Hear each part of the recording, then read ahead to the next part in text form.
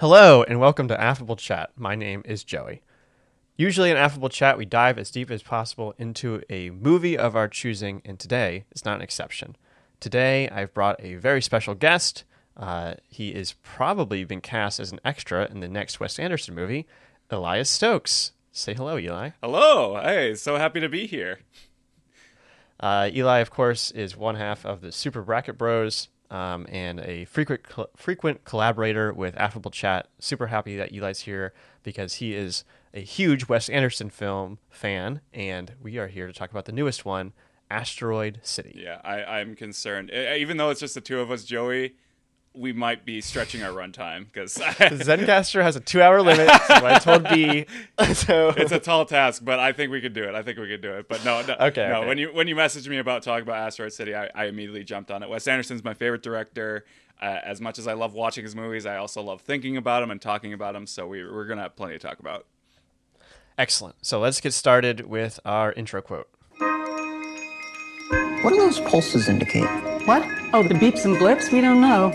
Some of our information about outer space may no longer be completely accurate. Anyway, there's still only 9 planets in the solar system as far as we know, Billy.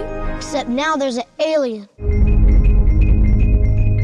What's happening now? I don't know. I don't like the way that guy looked at us. The alien. How did he look? Like we're doomed. Maybe we are. Freight train, going so fast. Freight train. This is a meta science fiction family drama comedic screenplay adaptation. The director is, of course, Wes Anderson. The cast includes all of your Wes Anderson staples: Max Fisher, Nutmeg, Roebuck Wright, Social Services, Chief the Dog, Scoutmaster Board, Field Mouse, a talk show host, a drill sergeant, Klaus Daimler, Zero, Lionel, and Deputy Kovacs. And there are some newcomers as well: Ham Thanks, Robin Buckley, Michael Scott, and Officer Ryan from Crash, and Harley Quinn. But, notably, Garfield is not in this movie. Bill Murray does not make an appearance officially in this one. I watched this movie in a Regal theater. Eli, how did you watch Asteroid City? I watched it in a Marcus theater. Oh, excellent. A regional chain. Okay, let's get started with our recap of this movie that I've written for us, and we will quickly go through, starting now. Conrad Earp is a well-regarded American playwright. He is currently working on a play called Asteroid City.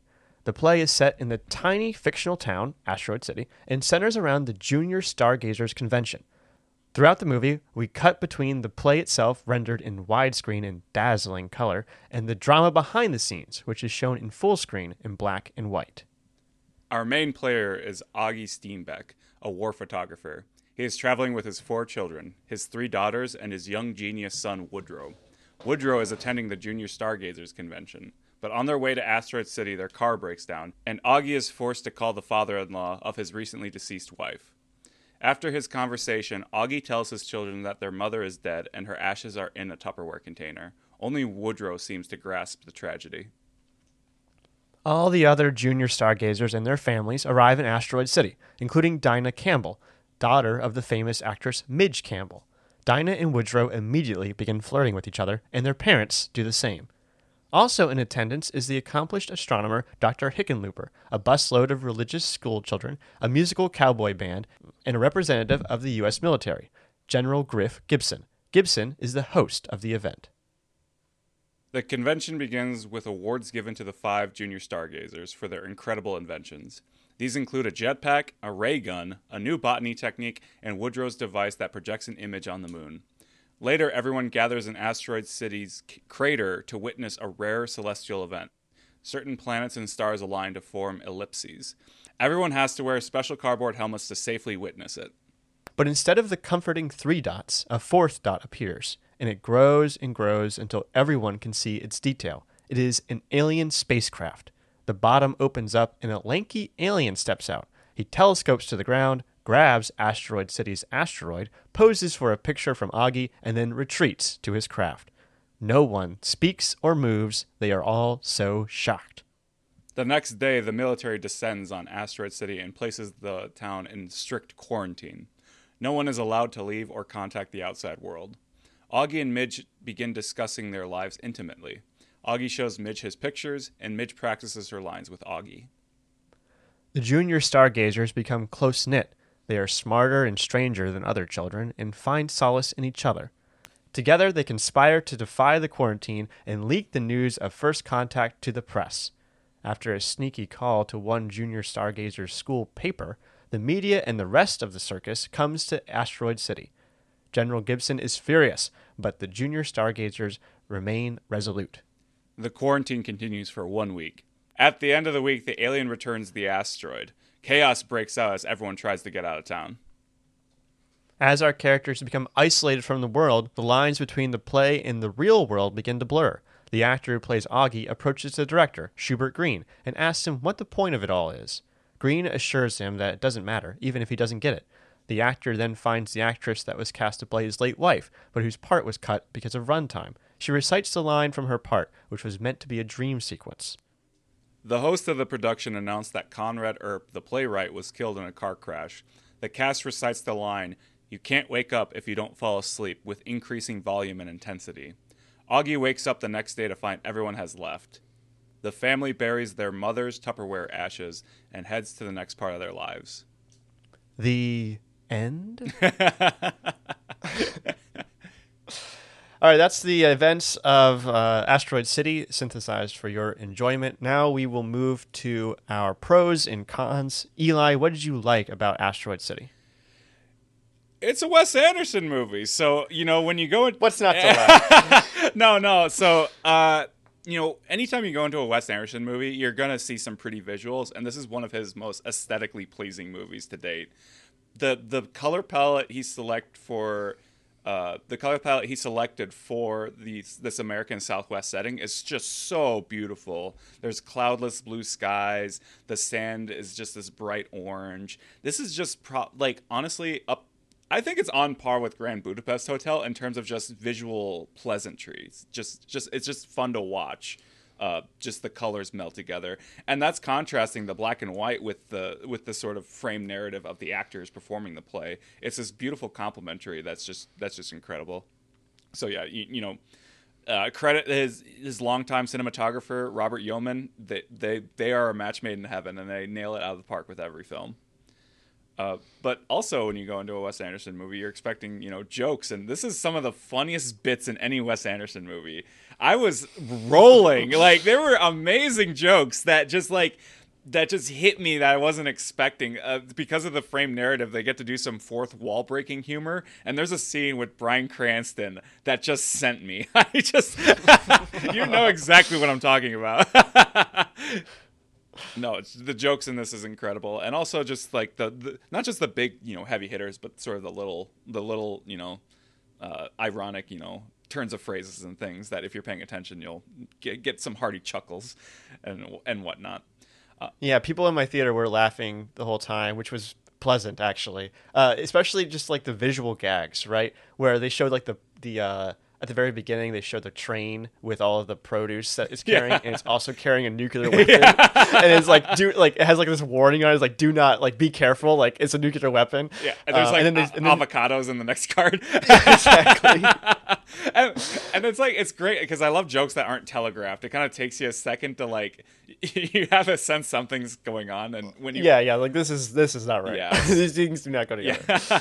But no, it's very funny. With the visuals and the humor, that's what Wes Anderson's known for, and he just seems to be getting better and better with each film. So yeah, it's expected, but it still surprises me how much he improves upon with each entry in his filmography. But also, I want to talk about, this is a pretty ambitious movie in terms of storytelling and themes. I was telling Joey before we started recording, I was hoping and kind of excited for when I saw the trailers. I was like, hey, this is going to be a straightforward, fun little story. After The French Dispatch, which was a lot more experimental, I'm ready for something simpler. And nope, the first scene pops up and it's just we're in for some wacky meta shenanigans. It was so fascinating the way he explored the themes using the frame narrative. Asteroid City, like I said, if you see the trailers, you think, oh, it's going to be a simple story, but it's actually maybe his most complicated. And that's including the French Dispatch, which was kind of an experimental. It's more of an anthology, French Dispatch. Yeah. Yeah. So I commend Wes Anderson to just keep reinventing himself. He's accrued sort of this, perception that he's style over substance, but really he's always just reinventing himself. The style is the vehicle that he uses to explore interesting ideas, and Asteroid City is just another example of that. And that's one of my the last thing I'll say about it is, despite this meta narrative, it still feels like Anderson's most personal movie. Like a lot of the themes with this frame narrative we talked about, it's like, there's two stories going on. There's the people performing the movie, and then the movie itself. And, the characters are often questioning what is the purpose of the play. And you get a sense that Anderson's sort of asking himself, why is he doing this? What is the purpose of this story? And so it's maybe his most introspective film to date, which I really loved. As someone who's been following his career for so long, it's amazing to witness that.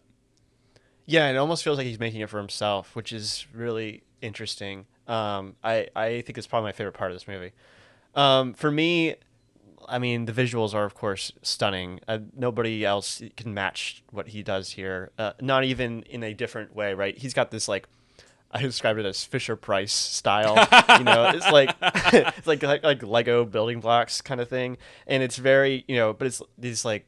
His color palette is very distinct, but even like other movies that also have distinct color palettes don't come close to matching the level of detail and care and craft that comes into these movies. So it's just wonderful seeing something so colorful, whimsical, and overflowing with detail, which is all things we've come to expect. I think Asteroid City, the setting is so cute. I love every aspect of it. I love the diner that has the entire menu written on the outside, and then it has even more detailed menu on the inside. I love the bridge that's unfinished. It was like it was some sort of bureaucratic mistake where they were supposed to build a bridge and they realized it wasn't going anywhere. All the little tiny things in there are so amazing. I think it's great. I think the framing device is being woven into the story is something I enjoyed. Grand Budapest Hotel has two framing devices stacked on top of each other. This one is like actually part of the story, and I think I like that more. The characters are interesting and distinct. I liked all of them, even if they had some notable flaws. I thought the acting from everyone was really strange, but wasn't immersion breaking. Maybe that is due to the framing device. It really forced me to consider what this movie was about. It didn't really leave me with a solid answer, and that was something I was kind of expecting from Wes Anderson. So having that kind of vagary, I think, was interesting. And I also really like the alien. I think he was awesome. We should distinct alien design. We should be making when we're making our little list of best aliens in movies. I think we should consider Wes Anderson's lanky black alien played by Jeff Goldblum. So striking, and it's exactly as you would imagine Jeff Goldblum playing an alien in a Wes Anderson movie would look like. I don't know what that means for you, but I'll leave it at that. It's so funny. Yeah. Okay, so that's stuff we liked. Well, let's move on to the stuff we didn't like. Our cons. Eli, what did you not like about Asteroid City? So I'm gonna go back a little bit. Even though I was praising the meta narrative, I'm also kind of like criticizing it, because at times it got a little too meta for me, a little too experimental. At towards the somewhere in the end of the second act, beginning of the third act, it just got so wild. I lost track of the characters and plot. I had no idea what was going on, and it's fun after. It's fun to think about, after the movie, but actually sitting in the movie, it's just please, grab the reins and redirect me. I have no idea what's going on. I would have liked, again, a bit more straightforward, because with the you mentioned the Grand Budapest Hotel, that's another frame narrative, but that was much more structured and simpler to follow. Even though it jumped frames and timelines, you still had a good idea what was going on. Whereas, you don't have to keep it in mind, right? You forget about it unless you're doing a podcast about Yeah. it. Because it comes in at the beginning and then it comes in at the end. You're like, oh yeah, I remember that was doing that, but they never seem to break it other than that. I don't even remember if there was an intermission where they cut back to the conversation that they're having in the lobby or not. I think it's all just stacked on top of each other very neatly. Yeah. Which is interesting, right? It seems like what's so interesting about watching a director like throughout his career is seeing how different things continue to stick around and how they develop into new things, which feels like a progression from Grand Budapest Hotel to French Dispatch to this one, having that framing device be such a big part of the story. Yeah, I like what you said with the Grand Budapest Hotel being stacked neatly. Asteroid City's meta narrative is a bit more like nebulous, like they kind of just like jump, kind of not even jump. It's almost like morphing into the frame narrative and then back to the main narrative, and it was just it didn't work every time, for me. So Sure. that was a bit distracting.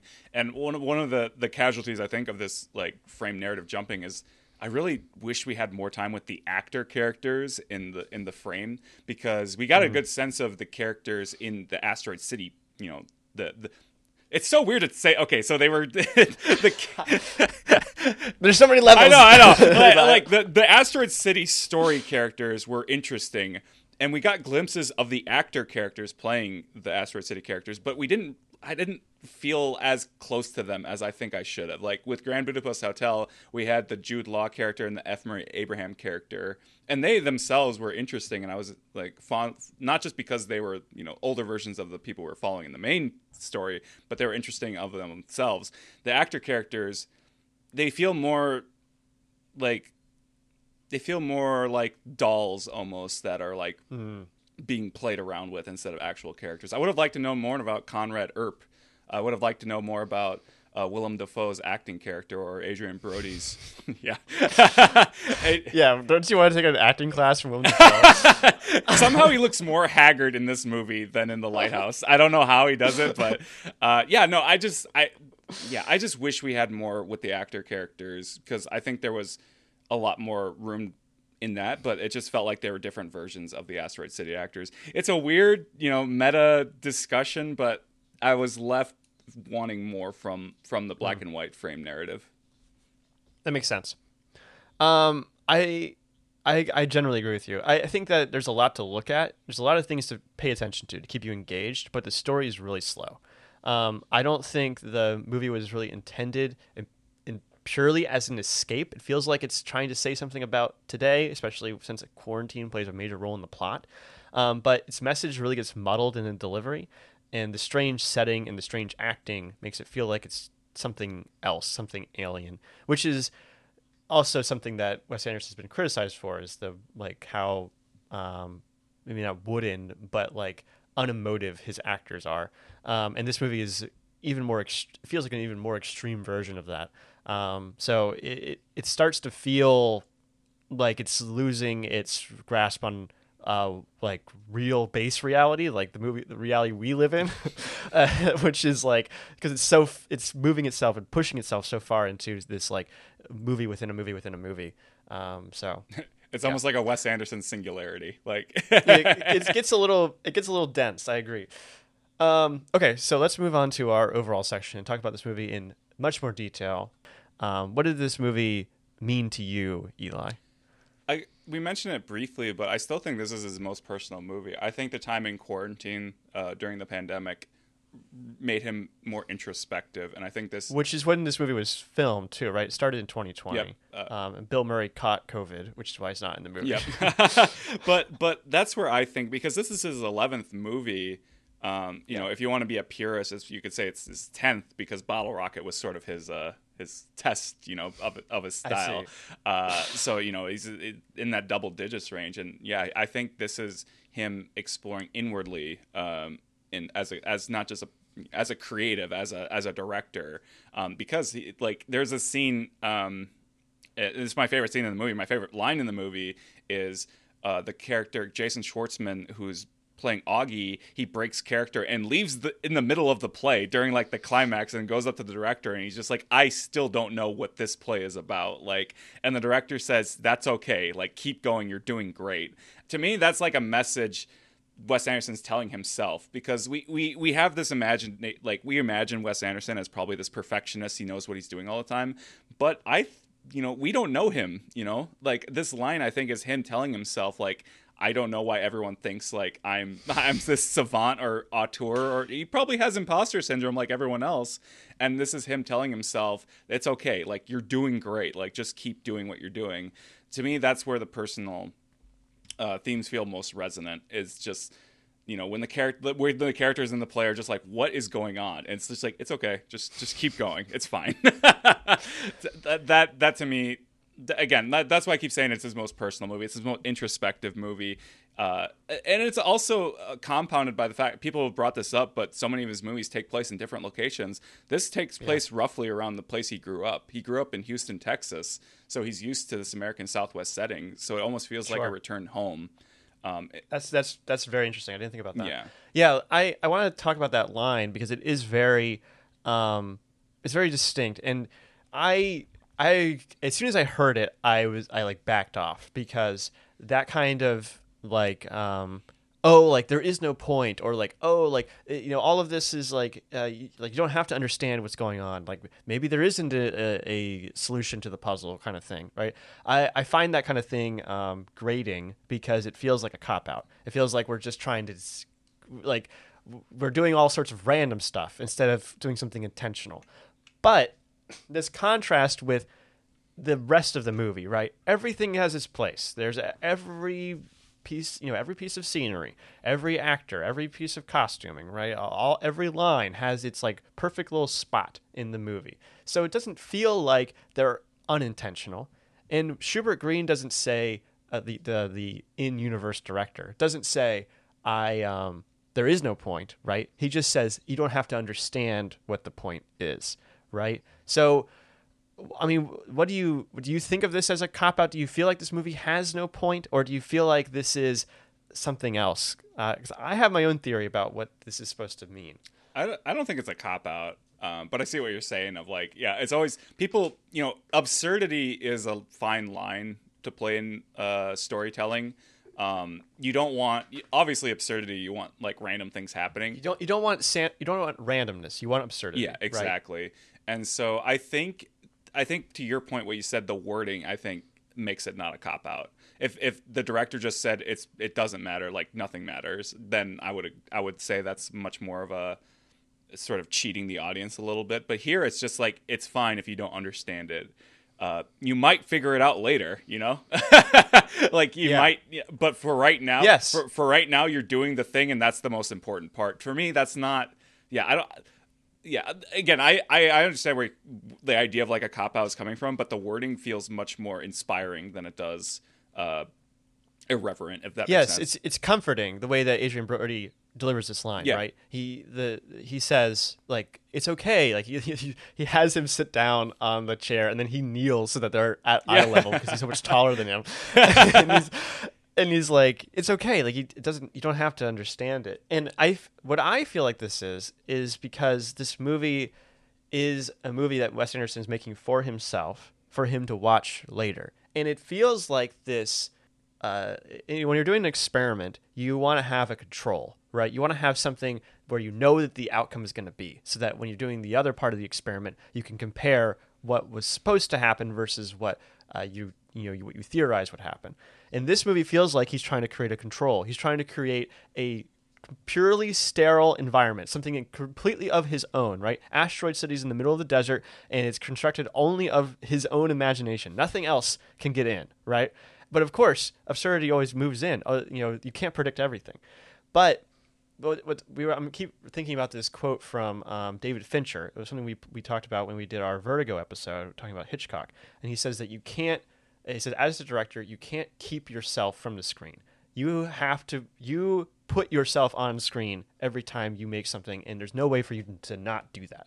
And I think that what Anderson is doing in this movie is he's creating an environment where he's allowing himself to be himself on screen, to discover what he is later, right? He doesn't know what he's doing right now. All he knows is he's got this story to tell about how art influences artists. and he wants to then come back to it later and find out what it is that makes himself tick, because when you make art also makes you. Because this is the line right before he says, this doesn't matter or anything. He said, the director, Schubert Green, played by Adrian Brody, says to Schwartzman, Augie, you haven't just become Augie. Augie has become you, right? Conflating the two things, that it's not just that you're you're making art or that you're dedicating yourself to the art, but the art is also like changing you too in a way. And that's like I really love that idea of like the process of making something also changes you and makes you into something else.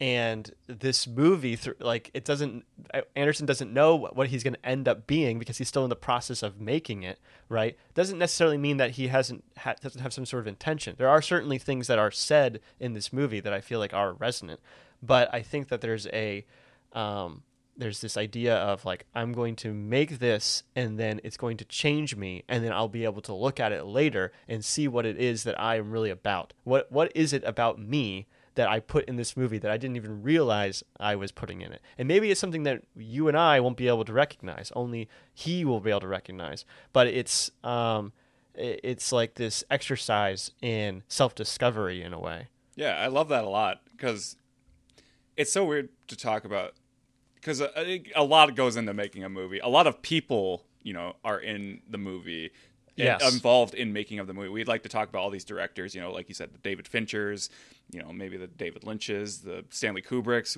Wes Anderson, all these auteurs and everything. And it's like we call them their movies, but there's so many people involved.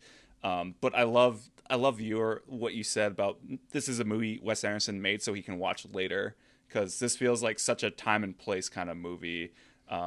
This was something I was trying to figure out. Like, one thing I was so lost about after the movie was like, I don't know how to quantify how I feel right now. Like, I feel something, but I don't know what. And that might be one of those things of like, Wes Anderson might have put so much of himself in this that people who aren't like him or in his inner circle may not understand it fully. So no, I love that idea of I love when artists make art for themselves, because like, right. Capitalism dictates like, hey, this is for the audience so they can like, sell tickets and make money or whatever. But from a more philosophical idea, it is really like their project. They're putting their soul into it, and you're just witnessing it. So you can only try to decipher what they're trying to tell. It's the irony of Wes Anderson is that everything has to have its place, right? Everything is so perfect, right? And it almost feels like he's stripping anything weird or strange about humanity out of it. But it's impossible to do that. And all of his movies feature distinct moments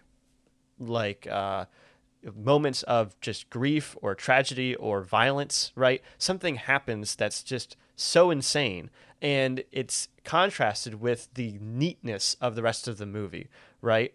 And what these always do is highlight the pure emotion behind what he's making, right? It's even though it can feel sometimes like almost sterile, what he described the lighting in the desert as clean, right? Not hot, not cold, but clean, almost as if disinfectant.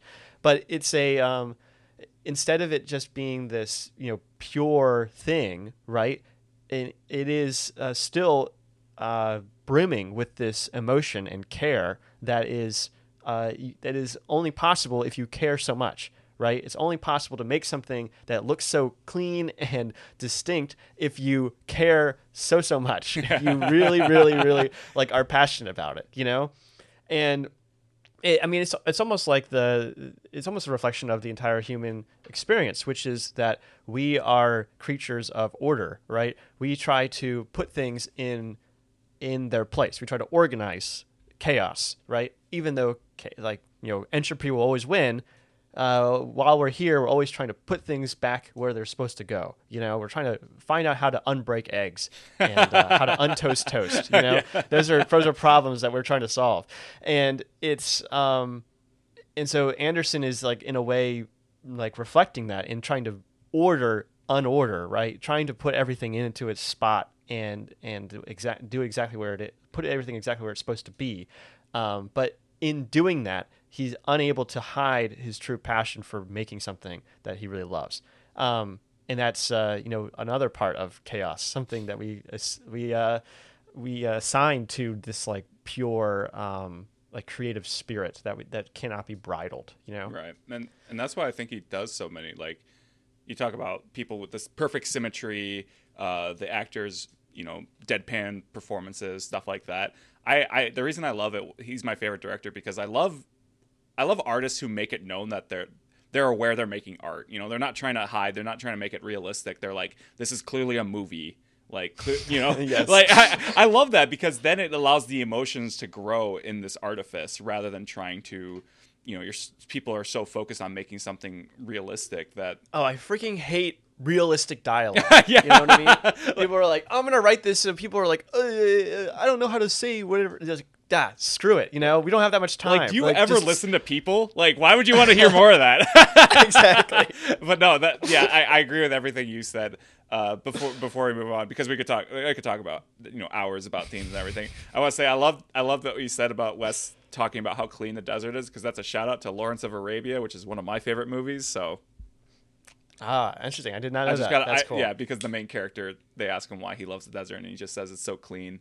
Which if you think about the contrast with the quarantine, with diseases and everything. Yeah. Whatever. Moving on. There are other, themes at play here. Are there any other ones you want to touch on? Just briefly, I mentioned jokingly about the quarantine, but I think that had a very tangible impact on the theme of this movie, specifically with human connection, because during the quarantine we were so limited. We were, in our rooms just by ourselves for the most part. So I feel like Wes Anderson's exploring human connection in his own kind of quirky, idiosyncratic way. With the junior stargazers, they're all strangers. They don't know each other, but they form this bond because they're all kind of misfits. The parents are all bonding in their own complaining kind of way. There's a line from the Hickenlooper, the Tilda Swinton character, who is pondering, like, maybe I was like, people like you make me wonder if I should have had kids or something. And and like, we talked on it briefly, but I don't know how Wes Anderson's able to have so many great characters played by so many phenomenal actors, and just able to eke out just enough pathos for the audience to be like, yeah, I love that character. Like, I love Willem Dafoe and Steve Zissou. Like, but he's not even doing anything. He's just exactly. It's so interesting. I like, this cast is so deep. There's so many like really, really talented people, and they all get like a little tiny piece to shine. It really is incredible that he doesn't get completely derailed by B plots. There are a lot of little tiny things that happen in the background, but it's easy to take them or leave them, right? And they're always kind of this fun departure from the main story that I really enjoyed. Yeah, I thought about the Maya Hawke character, the school teacher, and she just. That whole B plot is completely irrelevant, but it's wonderfully quirky. It's just like, I can't imagine the movie. It's so weird because it feels irrelevant to the whole plot, but I cannot imagine the movie without it. Like, I can't imagine without Billy. It's like there's an alien, and then the like impromptu like musical number. Like, it's so interesting how Wes Anderson. Well, what about Steve Carell and his vending machine? That's the best bit. That I was dying every time he showed up in that. There's a machine for everything. It's like, you want to buy real estate. No, that one like turns on later. He's like, okay, how does this work? You put 10 quarters in, and then you can buy a plot of land. It's like right there.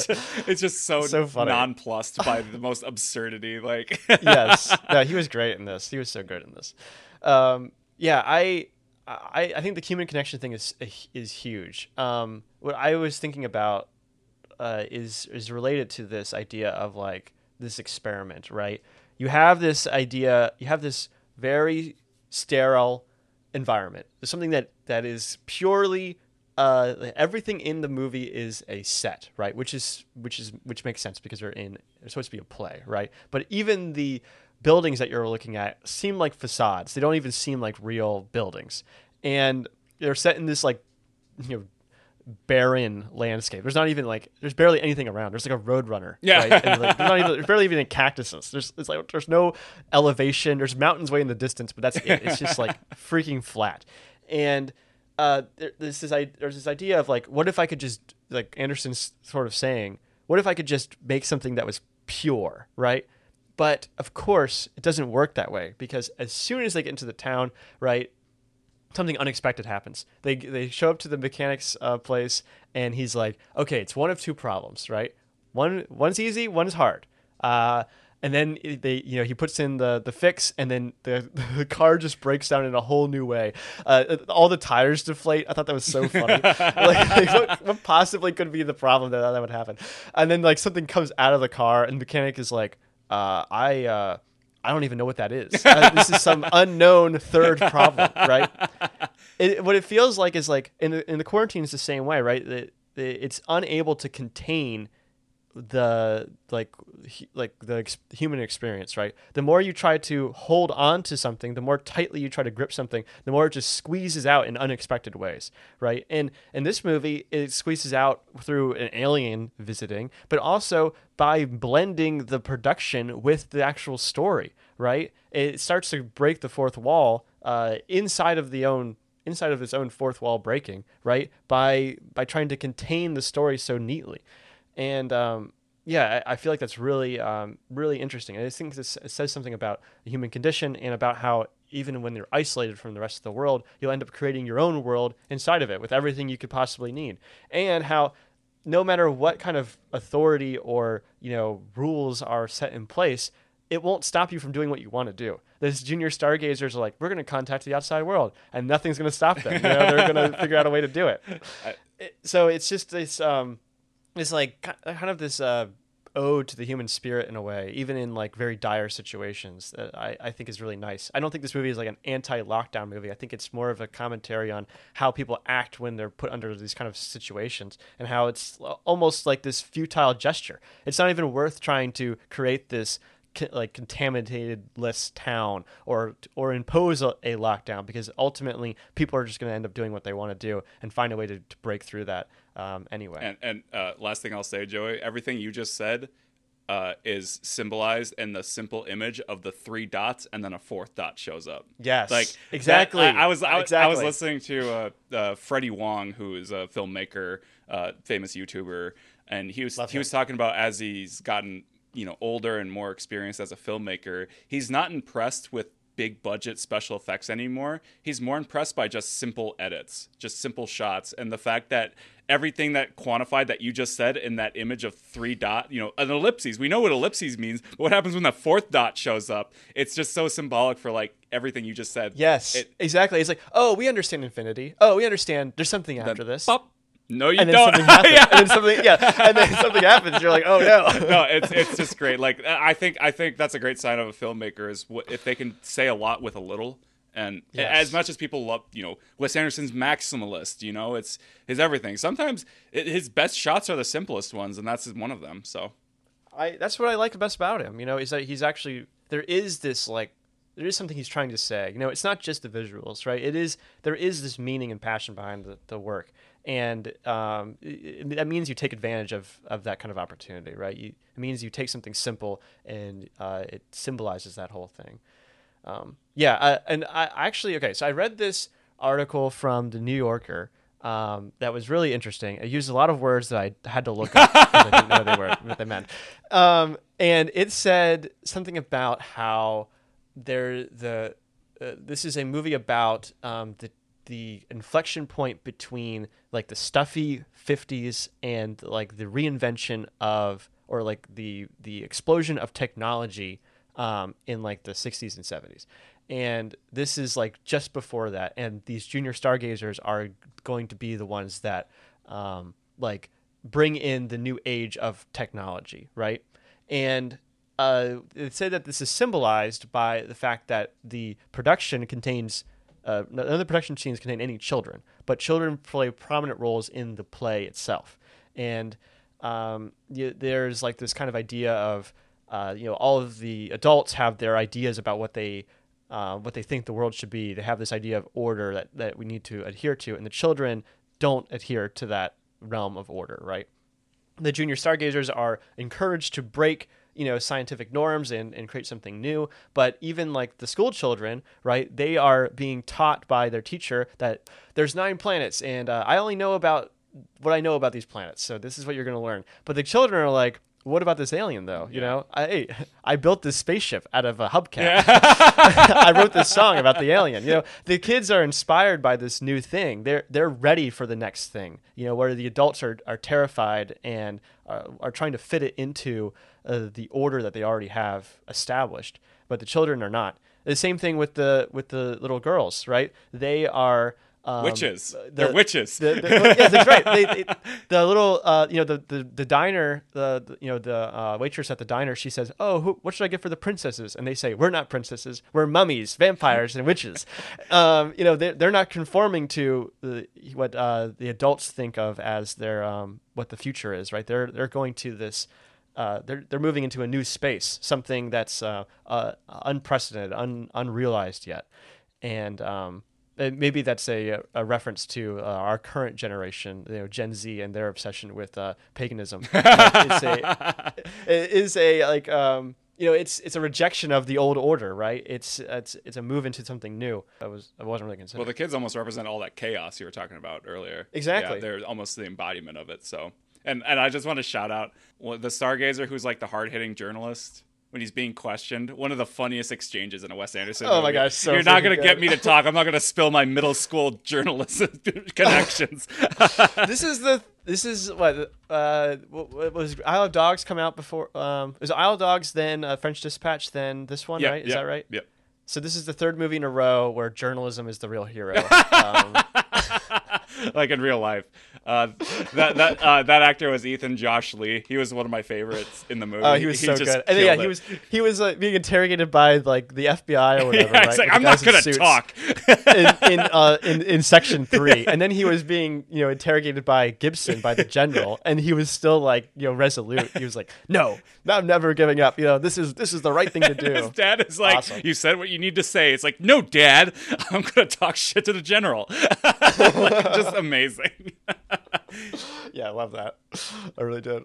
I also I like how a lot of the kids, besides Sophia Lillis, all the kids are played by relatively unknown actors. Like some of them don't even have Wikipedia entries. Wow. And yeah, it's what's the kid who plays Woodrow's name? Jake Ryan. Yes. He's been in some other Wes Anderson movies. Really? But he's not been in well, yeah, he doesn't even have a Wikipedia page, and he's not that notable. But he was great. I thought he was really good in this movie. He really does look like a younger Jason Schwartzman. It's pretty amazing. It's amazing that Wes Anderson's already found the next generation of Jason Schwartzmans for his movies. He's already setting up all the all right, you're going to be in 10 of my movies. You're going to be in 12. Exactly. Okay, so there's a line from this movie. It starts off kind of, I feel like it feels inspiring at first, like very like interesting, and then it starts to get creepy the more people say it. And the line is, "You can't wake up if you don't fall asleep." What do you feel like this means, Eli? What does it mean to not wake up if you don't fall asleep? When you asked me this question, the outline, I answered with, "I have no idea, LOL," because that was my initial reaction. Because like you said, it starts off as just like, oh, that's because the scene is like they're trying the playwright played by Edward Norton. He doesn't know how to like continue the story, and Jason Schwartzman's character is like, well, you can't wake up if you don't fall asleep. And I was like, what does that mean? And then everybody just starts chanting it, and there's these weird like Dutch angles. It just gets darker, and it's honestly scary. And then the real alien shows up. And then the alien shows up with the asteroid, and he's like stalking toward the camera, and everyone's looking right at the camera saying this over easily and over. The most scared I've ever been watching a Wes Anderson movie. Like I was unsettled. But so as with everything, there's tons of ways to interpret this line. For me, I was thinking about it, as a creative. I was thinking about the idea of we live in the information area, and everybody feels, at least I do, and I feel like en masse a lot of other people do, overstimulated by just the information. We have so much of mankind's knowledge. I think overstimulated might be the word of the year. Yeah, exactly. Just overstimulated. Like even I tried like just to sit in silence, not look at my phone, and I was like, I didn't last very long just because I'm so used to needing that sort of stimulation. And I feel like Wes Anderson might be saying something maybe about art in that you have to be bored to make art. You know, I studied creative writing in college, and one of my creative writing classes, my professor said that you need to be bored. Like, he was thankful he'd lived in, you know, when he was younger, not in the era of smartphones, because he came up with all the ideas that would become his novels in when he was just bored. He was just sitting around house. He had nothing to do, so he would just read or like sit in the grass and think, and that's how he came up with his ideas. And I think that's what Wes Anderson's saying, is that you can't constantly be on. Sometimes you need to just like, you just need to sleep. Sometimes you just need to like take a walk. Sometimes you just need to unplug for a little bit, and art will manifest itself that way. We're always in this constant like forward momentum culture, like, you know, the grind mindset and all that. Like, what are you doing? Like, what are you doing? That's not helping, you know, building your portfolio. That's not building your profits or whatever. I think Wes Anderson is like, maybe he developed this in quarantine where, you know, people were sort of stymied. Were like, it's terrifying, but it's also might be a good thing, at least for a little while, to just decompress and figure out yourself with some introspection. So that was my first take on it. I have no idea how you interpret that, but for me, this is very interesting, because I feel like that's very like personal to you, and my interpretation is very personal to me. But first, I agree completely with what you're saying here, that you have to be bored. I think that the way the brain works is that you interpret information, and then it processes that information, and eventually connections are made. But you have to give time for that processing. If you are constantly being stimulated with new things, then you never get a chance to like ever form those connections. And sometimes it takes a long time. Sometimes it takes a while for you to actually mull through the thing, and for the thing to go through all of the different I'm imagining my brain as like one of these elaborate Dr. Seuss contraptions, or maybe one of the vending machines at Steve Carell's motel, where you put in quarters and like an elaborate Rube Goldberg machine goes through. It takes time for that thing to finish, and by the time it's finished, then you have something. But you have to allow it to do that. So yeah, I completely agree with you. For me, I thought of this as one of my favorite things, one of my favorite lines. And I'm not sure who said this. I believe we credited it to Albert Camus on Affable Chat Now, our website, affablechat.com. But but the line is, fiction is a lie that tells the truth. And for me, this idea of falling like you can't wake up if you don't fall asleep means you have to suspend disbelief in order to realize something. You have to give yourself to something, whatever you're experiencing, and act as if it is a dream. Believe you are dreaming and that the dream is real, in order for you to wake up, as in waking up to realize something true, right? You cannot live in reality constantly. You have to sometimes enjoy or experience something that's not real in order to realize something about your own life. Well, yeah, it's like, I can't remember where it's from, but I've always heard that you are the dreamer and the dream. And we mentioned this before, where you mentioned it earlier, when like the art becomes the artist. Sometimes the dream becomes the dreamer and everything. So it's this, you know, feedback loop, a good feedback loop, something that can make yourself, you know, grow. You know, like escapism gets a hard rap for being, you know, escapist, because people don't want to deal with their problems. But I think you need that escapism sometimes to. And so rarely have I come across something that is purely escapism. You know, that happens occasionally, but it's often about something like today. It's often about something that's happening around us, right? We are products of our environments. It's not possible to not talk about what's happening around us. And for directors or actors or anyone else, writers, to put that in their art, right? To reflect what they see as reality. And sometimes it is like trying to escape, but I think that it's always interesting, like listening or watching or reading science fiction. The most interesting stuff, or the most telling stuff, is the stuff that stays the same. You know, the stuff that they assume is inalienable, right? That will always be true about humanity. That's the stuff that is revealing about the writer or director. Yeah. No, I totally agree. Okay, so we talked a little bit about this framing device. Why? Like, I want to talk about this kind of in context with the other framing devices that Anderson uses. Why do you feel like he's relying on a framing device for this movie, and why do you feel like he's kind of moving toward this kind of story inside of story narrative in his movies? What do you think that says? I think framing device is a way to naturally get the audience into the world of your art because, say, like I think of Wes Anderson's. I think of the Grand Budapest Hotel and how that opens up with a woman on a park bench reading the book, The Grand Budapest Hotel. In doing that, you are now in the movie essentially as this woman reading the book. You are part of the experience now because you're reading a story that the characters are reading. It comes across, for me, it's like a super kind of like tongue-in-cheek way of saying like you're part of the movie now, like nah, you don't have a choice. It's a way of like bringing people further in. It's like kind of like it's reeling people in, you know, with some things like that's helping you suspend your disbelief. Yeah, and I also think it's fertile grounds for character writing because I keep going back to Grand Budapest Hotel. Honestly, the more I think about it, the more Asteroid City feels like a companion piece to the Grand Budapest Hotel because they both deal with framed narratives but in different ways. But in Grand Budapest Hotel, the character of Zero is not the same played by F. Murray Abraham as it is Tony Rivoli. Yeah. They are essentially different characters, and you as an audience are interested in seeing how that character became that character. And that is why one of my criticisms of Asteroid City is I don't understand the actor. I think his name is Jones Hall, but yes. I don't know who that is. You know, he had the one scene of, you know, talking to the playwright, but otherwise I still don't understand him as a character that much.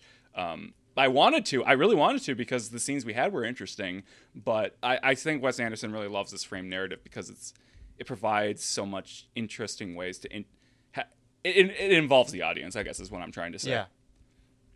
I think it's a really good answer. I think that having that kind of, I think about other famous framing devices. Name of the Wind certainly comes to mind, right? Where you have a character who's describing himself as one way, but he's clearly not that way right now, right? And it's a really powerful motivator because you really want to know how it gets there, right? Mm-hmm. That's what kept me reading Infinite Jest, actually, because it starts off with the end of the book, and I'm like, well, how does it get there? How does this happen to him? And spoiler alert, but it doesn't tell you. But I think that could have been more powerful, right? But I think that it goes along with how this movie is breaking itself in half, right? I think you said like kind of molding together. I'm thinking of it as like the film reel or the film itself is sort of melting. Yeah, you're seeing what's happening like behind the scenes. Maybe like those two things being simultaneous is necessary for the narrative, but I think it is more powerful if you can see if it gives you some sort of promise and then tries to get you to reach that by promising one thing and then taking you on this journey to get there. I guess what threw me off too about this frame narrative in Asteroid City was like the real life shots felt like a play in and of themselves, so it was hard to differentiate. Yes. Like, okay, this isn't a play. Well, this is real life. It's a TV program about the play, right? I forgot.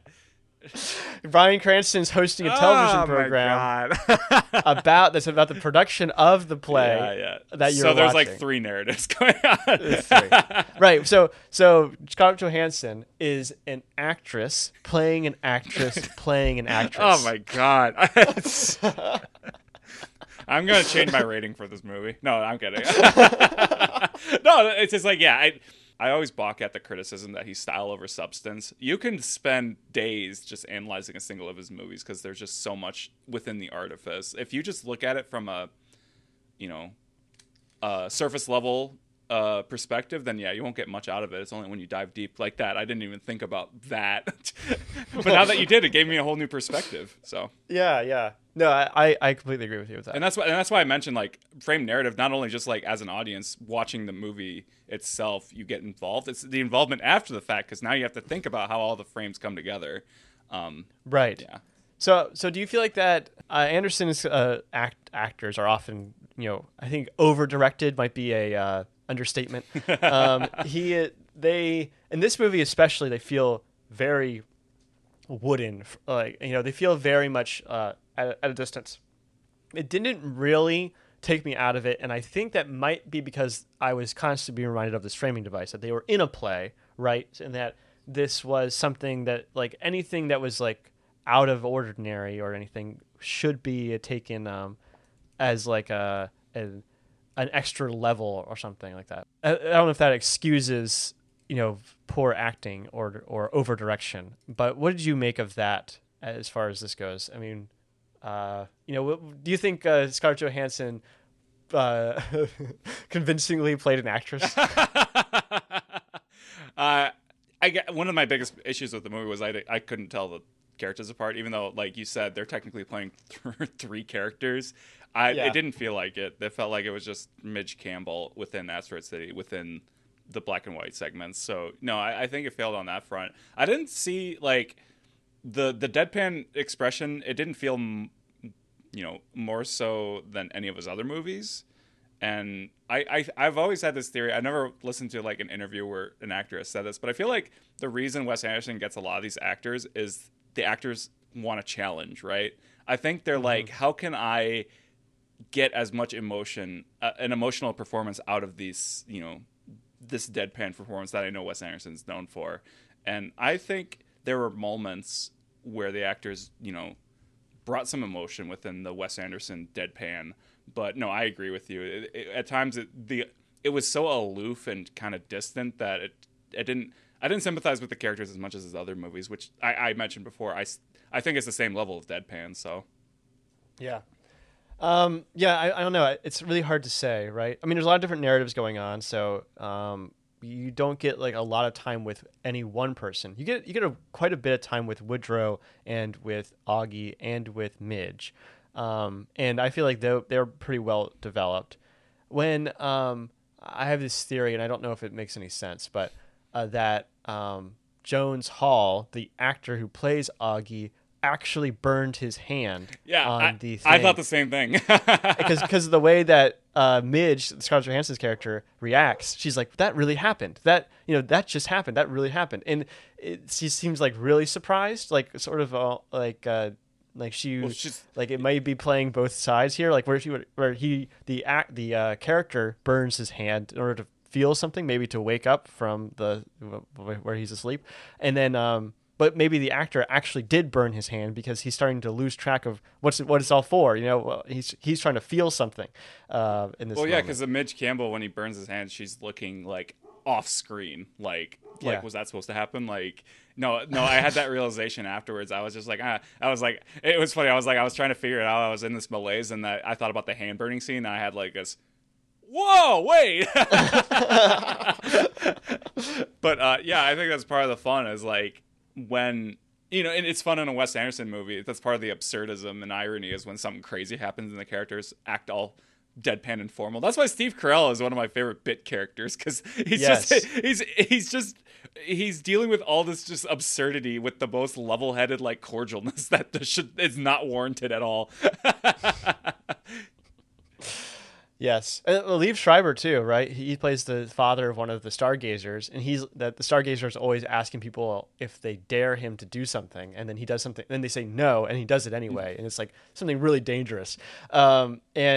So like Liev Schreiber like has that whole breakdown with him, and at one point tries to choke him out like Homer from The Simpsons. And he's like, I don't care anymore. He's like, why do you have to do this?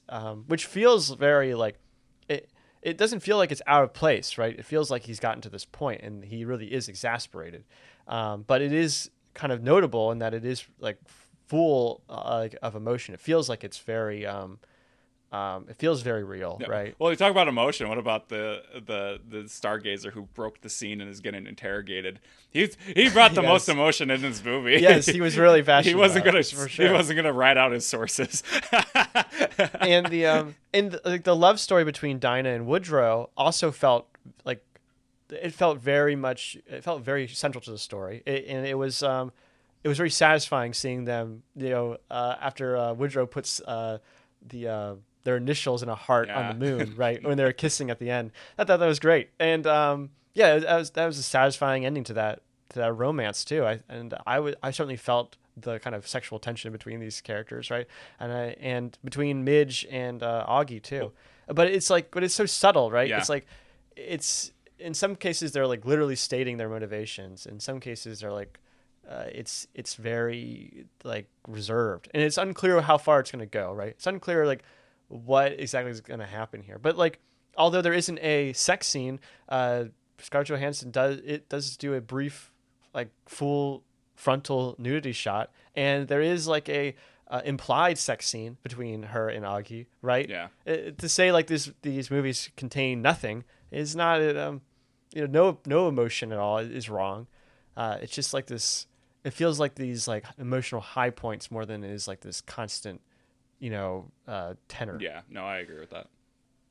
Do you have a favorite Junior Stargazer invention? I like the Woodrow's lunar image projector, because it was like, think of the advertising potential. Like that's the most Exactly. capitalist. Just I think I've literally heard that before. I think I've literally heard people say something like, "Oh, they can project images on the moon," and then they want to sell it to people. Wasn't that a the ending of Hancock? Do you remember that movie with Will Smith? Oh, Where he plays no, I never saw that, but I know what you're talking about. He plays like a Superman character. He's like kind of a deadbeat. Yeah. And Jason Bateman is like his friend who like gets him back on his feet, and he's like a ad exec or something. And so Hancock goes to the moon and draws like his company's logo on the moon or something so they can see it from Earth. It's just so ridiculous, but it's ridiculous because I know in real life they would do that. Definitely, 100%. Yeah, I really liked the ray gun. I thought that was great. It's just such a dumb design. It's like this little thing was like 3. Yeah, and I love when they're doing like pot shots, like shooting skeet out in the desert, and then the military is right next to them, and they have like actual rifles, and they're like, hold on. Yeah, do that. It's like these parents don't appreciate the level of like brilliance of their children, that they're just using this invention that could change the world to just do trap shooting. It's just so funny. That is funny. One other thing I wanted to talk about briefly is Scarlett Johansson's character plays an actress who is sort of aging, you might say, right? She's sort of she's having to change the type of roles she takes on because she's becoming older, and she says something along the lines of how she was like this timeless beauty or something, where she was like this symbol of like beauty, feminine beauty, and this felt very meta to me because I've always felt that Scarlett Johansson is a wonderful actress who is cast because she looks a certain way, and although she is like, I think she's the highest grossing actress of all time because of the Avengers movies, I still feel like there's this worry for her that she's been typecast as like the hot superhero and not so much for her own like, or like the temptress, which is also something that she's kind of been cast like a prominent role, Match Point and The Prestige specifically. And I wonder like what's going to happen with her in the future, and if she will continue to have such a celebrated career, especially when her standalone movies are usually really bad. Ghost in the Shell, Lucy, terrible for movies. But she's not the worst part in those. It really is the script, and it's her like it's hard to say like I feel bad for her, but like I definitely felt for her in this movie. I felt like she stood out as like this uniquely tragic character, not just because she was pretending or she's acting to be abused and acting as if she's going to commit suicide, but because she feels like she's at the tail end of something and it's hard to know what will happen next. And I hope that she continues to have a really celebrated career. I hope she does more movies like this that are sort of introspective and vulnerable, because it feels like she hasn't had that chance before. Well, that happened in real life with Michelle Yeoh.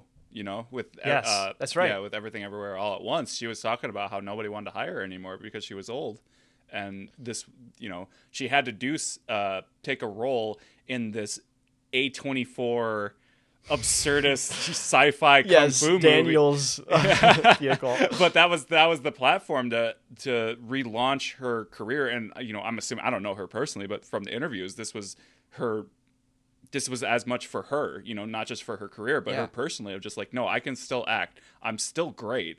And so, yeah, no, I agree with you. You know, now that Scarlett Johansson's time with the Avengers is over, both story-wise and sort of just because of legal problems. Yeah. So, so it seems like, now has to, venture out and do more of these. I don't want to say indie flicks, but I know Black Widow wasn't the most popular Avengers character, so who knows if she'll be, a mainstay in the action blockbuster scenes. But she's an amazing actress. Like, she really is. Like you said, the movies where she wasn't, her solo movies weren't good. I don't think necessarily it's her fault, but she was great in this movie, and I think she could succeed in anything because of that acting ability. So there is that meta perspective of like, I don't think Wes Anderson purposely cast her for that reason, but there's that like that real world parallel there that maybe even drove her for this performance. Yeah, I hope so, because I think it is something that like we should consider. It's terrible. She's according to IMDb, she's 39. Like, she's not even old. No, but like the society is so skewed when it comes to like pop culture figures in time. Right, and like in this, she's like, I'm an aging actress. Like, but I think in this movie she plays someone. I think they say she's 33 or something like that. It's like, it's crazy. Like, and obviously she still looks amazing. So it's this. I don't know. It's a really strange position. Not strange position. It's a tragic position to be in, right? And I hope that like this is sort of a introspective and also rejuvenating thing for her. And I do hope she has that chance to do something like Michelle Yeoh did, especially since Michelle Yeoh is incredibly talented, but so is Scarlett Johansson. Yeah. You can see the way she moves. She's amazing. So okay. That's going to be it for our first part. We will take a quick break, and then we'll be right back.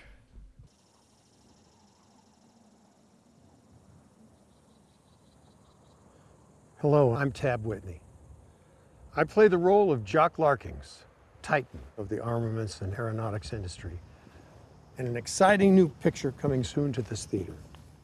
The character of Jock Larkins, my role, I regret will not appear in the final version of the film as prepared by the editorial department and supervised by chief executives of the studio.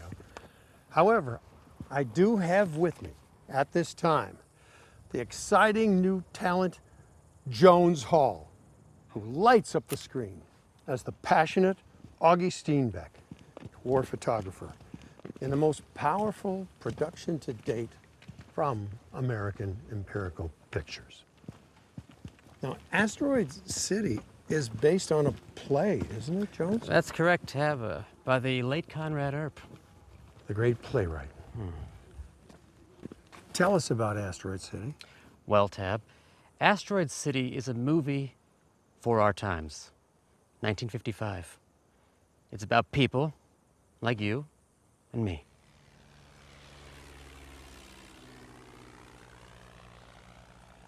Tell us more, Jones. Well, Tab, it's about love, death, hope, war, peace, art, science, deep sadness, the unknown, and America. That's the subject matter. Also infinity. And I don't know what else. We're back. Here with Eli, future extra in a Wes Anderson movie. You say that, Joey, but you are too. Everyone is. It's high praise. And we're here to talk about our cool Easter eggs and anything else interesting about this movie. So first, I want to mention this commercial that was shot for the movie. It stars Jason Schwartzman and Bill Murray. Bill Murray was set to play the character of the motel owner that Steve Carell took, but he got COVID right before the production started, and he was unable to film. And because there's so many notable actors in this movie, it's not possible to really rearrange it for Bill Murray's sake. Even though he's been in pretty much every Wes Anderson movie since Steve Zissou, maybe before that. No, he right? was in Rushmore. He was in Rushmore. That's right. He's from the beginning. He's a mainstay. Yeah. The commercial is it features Bill Murray playing a character that doesn't appear in the movie. What's his name? Larkins. His name is Larkins, and that name does appear on some of the infrastructure in the movie, including I think the warheads that you see. They're like of Larking's property or whatever. So he's like a financier. He's like an entrepreneur. He's like some rich guy who is funding the production of this movie or this play. And he's the idea behind this was Anderson really wanted to have Murray in the movie, so he's like, how about this? We will film something that is canonically cut for time.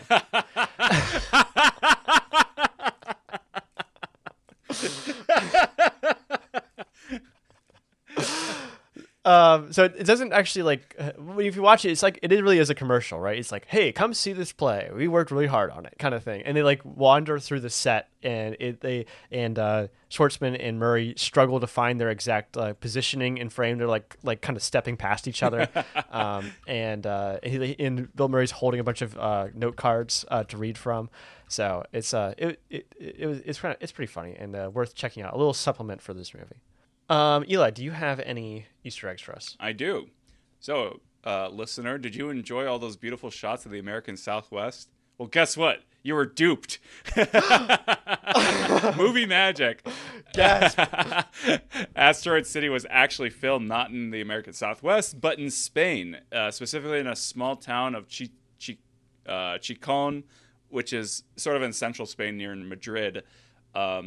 The Chicon is sort of well known for being a site of other auteur filmmakers. So Orson Welles actually filmed he did two films here: Chimes at Midnight and The Immortal Story, and national Spaniard Pedro Almodovar filmed Matador there. So it's just interesting. Wow. This town has like 5,000 people, but for whatever reason, it's just the location to film for auteurship. I just love hearing about movies set in New York are actually shot in Vancouver, or like yes, it's just fun because I always thought film is the art form of illusions, right? It's like playing with your eyes, tricking you into believing things that aren't real. And this is just one of those things of like, I would have bet like, oh yeah, they filmed in Arizona or New Mexico. It's like, nope.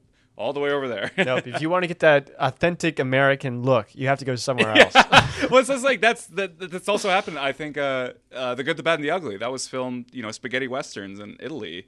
But that's the American South as well. So I just find the filming locations filling in for. There's nothing more American than Hollywood. There's nothing more Hollywood than fakery. You know, it's amazing. Like if you go to I was just in Vegas, and it's my opinion that Vegas is the greatest American city, as in it is the most American city, because it is completely fake. Everything in it is a facade, right? Everything is a representation of something else. There is no such thing as American culture. It is only copies or facsimiles of other things, and it really is amazing. And of course, it's a place where you spend money recklessly. Yeah. So I love that. Another American ideal. I love that. Not New York, not Washington, D.C. If you want the true American experience, you go to Vegas and spend all of your money and get nothing. That's the thing. Spend all your money and get nothing back. That's right. You got it. You really got it. Okay, we have one quote here that Eli's brought, and this one is from the trailer. Yeah, for context, one of the more macabre jokes in the movie is, Jason Schwartzman's, the Augie Steenbeck's wife has died, but he hasn't told his kids yet, and it's kind of this. It's pretty funny, but after the kids find out, he explains. You're saying her mother died 3 weeks ago? Let's say she's in heaven, which doesn't exist for me, of course, but you're Episcopalian. Yes. What exactly does this mean, Eli? There's a lot to unpack with that, man. I mean, for one, it's just a funny line. Like, hey, I know for me it doesn't exist, so I find no comfort in it, but it might find comfort for you. And we could talk about how that goes back to our discussions with art and artists. Believing in escapism. I don't want to say religion is escapism, but it is a cousin to it. Sort of this believing in things that you don't like. It's the answers to all the mysteries in the universe, right? Yeah. This movie is also kind of about the unknown, right? And religion offers a solution to that problem. Yeah, because art is not logic, and there's the conversation with the art and the artist and believing in things that aren't real, but Wes Anderson's also exploring the sort of that theme with religion. What can you believe in something you can't see? Can you believe in something that you can't prove? Yeah. I think this is. I mean, it's very. It feels very appropriate for Augie because it's such an empty thing to say. You know? He's like, well, let's say she's in heaven, which doesn't exist for me, of course. like as if he has to have that like little line in there. He has to make it clear that he thinks this is beneath him or not worth it. Which is maybe that's a clue to how he is, right? This kind of he doesn't believe in anything other than what he can see in front of him. Well, I struggled to figure out exactly like what he was supposed to represent, right? Because he's a photographer inside of a play, inside of a like TV production, right? So the pictures he's taking are in no way reflections of reality, right? But even then, he's sort of at distance from the rest of the world. But I don't know if I totally agree with that. He doesn't necessarily use the camera as a method of distancing himself. It's almost like a method of communication, and he's clearly not afraid to be in the thick of things, right? He has shrapnel in the back of his head. Isn't it in the shape of an upside down question mark? That's what I think looks so. like for me. Yeah, I don't know if that was. It's what funny. exactly. It's some funny gag. He's the only one that acts when the alien arrives, right? And he does probably the best thing that's possible, which is take a picture. Like other than capturing the alien, which probably would have some sort of intergalactic consequences, taking a picture of the alien is probably the best option you have. And he was right there ready to do that. So it's not like he's not like he's out of this world. It's not like he's not of the world, right? But he doesn't seem to understand or have much emotional range, right? And this line sort of emulates that too, where he's like not even able to empathize with his children about their mother's death. He's not even able to say with a straight face that she's in heaven. Well, yeah, because he can't take pictures of God, right? You can only take pictures of things that God's creation. Yeah, so maybe there's something to dive into that, but I just think religion isn't really a topic that I think Wes Anderson has explored greatly. I think it's been more the butt of the joke than any sort of like. It's never been a central theme, but I think this is the closest he's gotten, and I think there's a lot of meat to chew on. Again, I don't think he is in any way like condemning religious practices or faith. And so I think he's actually exploring it in a way that makes sense for him. Well, there's also the children, right? The religious school children, right? And at first it seems like the leader of the kids, Billy, is kind of a bully, but like I don't know. There's a certain hopefulness to them, and they like the ending where they're all dancing together is sort of this embrace of their kind of idea without shedding that religious fixture that's part of them either. Well, I mean, if you want religious imagery, like the Holy Trinity, three daughters and everything. 3 dots. Yeah, so 3 dots, 3 daughters.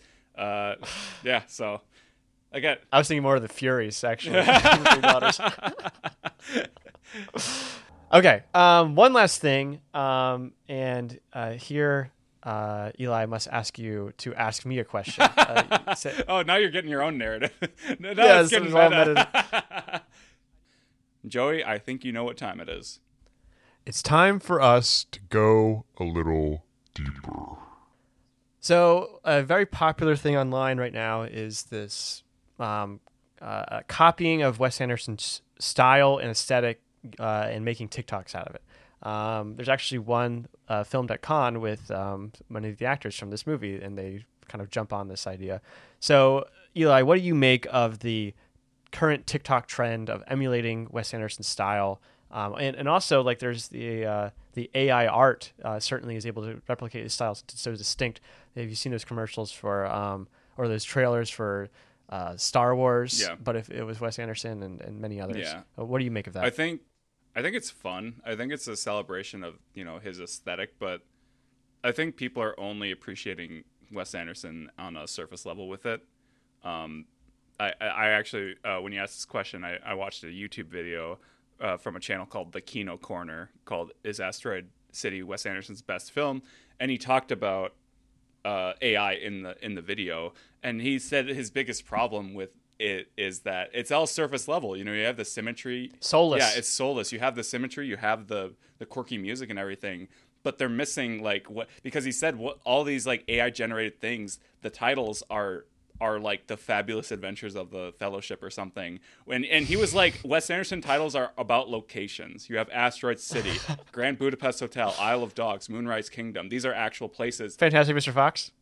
Ignore that one. But he's saying a lot of it, there's missing the point. It's just a simulacra rather than exploring the themes and everything. And these AI generated, I think it's coming from a place of love, especially the TikToks. I think they're pretty funny, but they are surface level. People think it's just we have the the symmetry, we have the music, we have the the quirky gags, but there's so much more to Wes Anderson's work. Not because people don't do the insert shots. They try to do deadpan with delivery, but it's not the same kind of style. That they try to do color palettes, but there's a method to the madness. I think it all there's real intention behind it. Yeah, and I think the intention, we talked about there, we've been talking for nearly an hour and a half about themes and everything, but these TikToks are just all about the aesthetic. And I think that's a lot of what critics of Wes Anderson are missing, where they just see the aesthetic and it's no, there's more going on here. Go ahead, have your fun or whatever, but I feel like you're missing the point kind of. Yeah, I agree with that. And I think it is mostly harmless, and it is fun. And it's because he's so distinct. And in that New York article, they said something about just the celebration of ordinary things and of ordinary routines, right? That's something that Anderson is so well known for, is categorizing and cataloging a backpack full of normal stuff. Yep. Right? And it's here's all the things that go into it, right? And it's so fun to do something like that. And it is about although many of his movies have some sort of extraordinary event, many of the ideas and people in it are very ordinary, and this is you can replicate that in your own life because you're also ordinary. Yeah. So you can find things that are around you and make that into something fun. So yeah, I think that's kind of in a way really adhering to what he's trying to celebrate, which is this idea of celebrating kind of the ordinary life and the ordinary routines. Yeah, I would like to go back. I was grouping these TikToks and AIs together, and I was sounded kind of negative. I want to say the TikToks I think are great. They're a lot of fun. The AI is kind of what I have issue with, because that is yes. You want to talk about the most important line in this movie is you can't wake up if you don't fall asleep. It's AI doesn't fall asleep. It's not us. It can only come up with. It can only pretend to know things, right? Right. It just remixes what's already out there. Yeah, right. It's not going to come up with anything new. And yeah, it's easy to. That's the thing. It's easy to replicate his style because it is so distinct, right? Which is why AI is good at doing that, and not other directors, right? But it's ultimately it doesn't mean anything if it's not done with purpose. If there is no intention behind it, right, then it doesn't mean anything. And it's not as if. It's telling, right? It's oh, what if it was this movie that we recognize, but in Wes Anderson's style? It's well, yeah, but that would never happen. That's the thing, right? That's what makes Anderson so wonderful. Is that all of his movies are so beautifully unique and completely, disconnected from any other cinematic trend, right? So, it's always going to be something new and something different. Yeah, it's almost like his own genre at this point, which is the most pretentious thing you could possibly say. But it is kind of... Well, you've done it. Yeah. You've done it. It's been an hour and a half. You said the most pretentious thing. I think we can end this podcast. But it is true. I don't have an eye or ear to the indie filmmaking scene, but I'm sure lots of people are trying to do the symmetry thing, and I don't think it's probably not as successful because Wes Anderson doing all this for a point.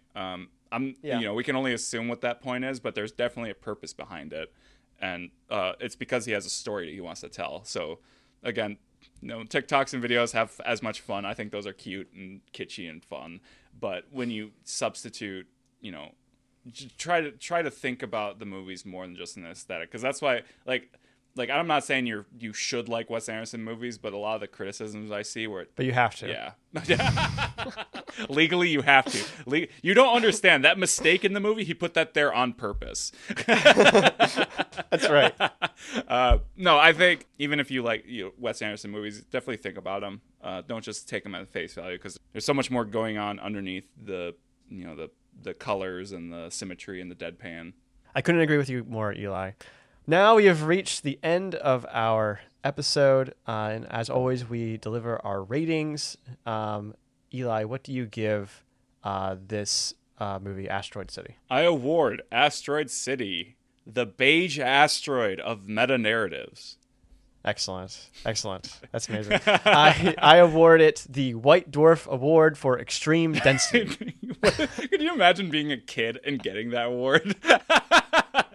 You're the most dense. That's true. All right, Eli, where can people find you? Do you have anything to plug? Yeah, so you can find me at Super Bracket Bros. I am one half of the brothers Super Bracket, the other with my co-host Jay. You can find us on any platform you listen to podcasts, Spotify, Apple Music, all that jazz. You can find us on social media at Super Bracket Bros. Specifically, you should follow the Instagram, because after we release our episodes on Sunday, and on the days of release, you can actually vote on which character you think is going to win the fight. Super Bracket Bros is Benjamin and I have been on it many times. It's a fictional character matchup where they fight to determine who's going to be the best. And every season, you guys come up with a list of fictional characters and have them arranged in a tournament, and have guests on to talk about who's going to win and just talk about how these characters, what they mean to you. And it's always very fun, very, very fun. You guys are on season 5. This one is kaiju themed. I was on episode with Fury Bowser versus the Colossal Titan from Attack on Titan, and Benjamin was on talking about Godzilla versus the Power Rangers. Yep. So of course, these matchups went very well for our chosen characters. Yeah, if you're a fan of Super Smash Bros, we try to do that in the podcast format. It's a lot of fun. So yeah, give us a listen at Super Brack Bros on all your podcatchers and social media. Anything else you want to plug, Eli? I can't think of it. Nope, I tried thinking of some witty. Too meta, Joey. Too meta. I've broken Eli. It's my brain hurts. Well, next movie we're going to do is also going to hurt your brain, which is going to be Inception, which I'm really excited to talk about with Benjamin when he gets back from his trip. You can subscribe to us on iTunes, Spotify, Google Play, or wherever you get your podcasts. AffableChat.com is your new favorite website on the internet. There you can find the latest from us and all our social accounts, including our Twitter, Instagram, TikTok, YouTube, all of which are at AffableChat. And we even have an email address, affablechat@gmail.com. If you like this episode, then film a television program about it, and then make a play about that, and then make that into a movie. And during it, all you have to say over and over again during the dream sequence is, have you considered listening to Affable Chat? Have you considered listening to Affable Chat? Have you considered listening to Affable Chat?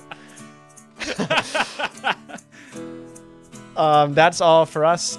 Thank you so much, Eli, for coming on to talk about this movie with me. Thank you so much for having me. And thank you for listening.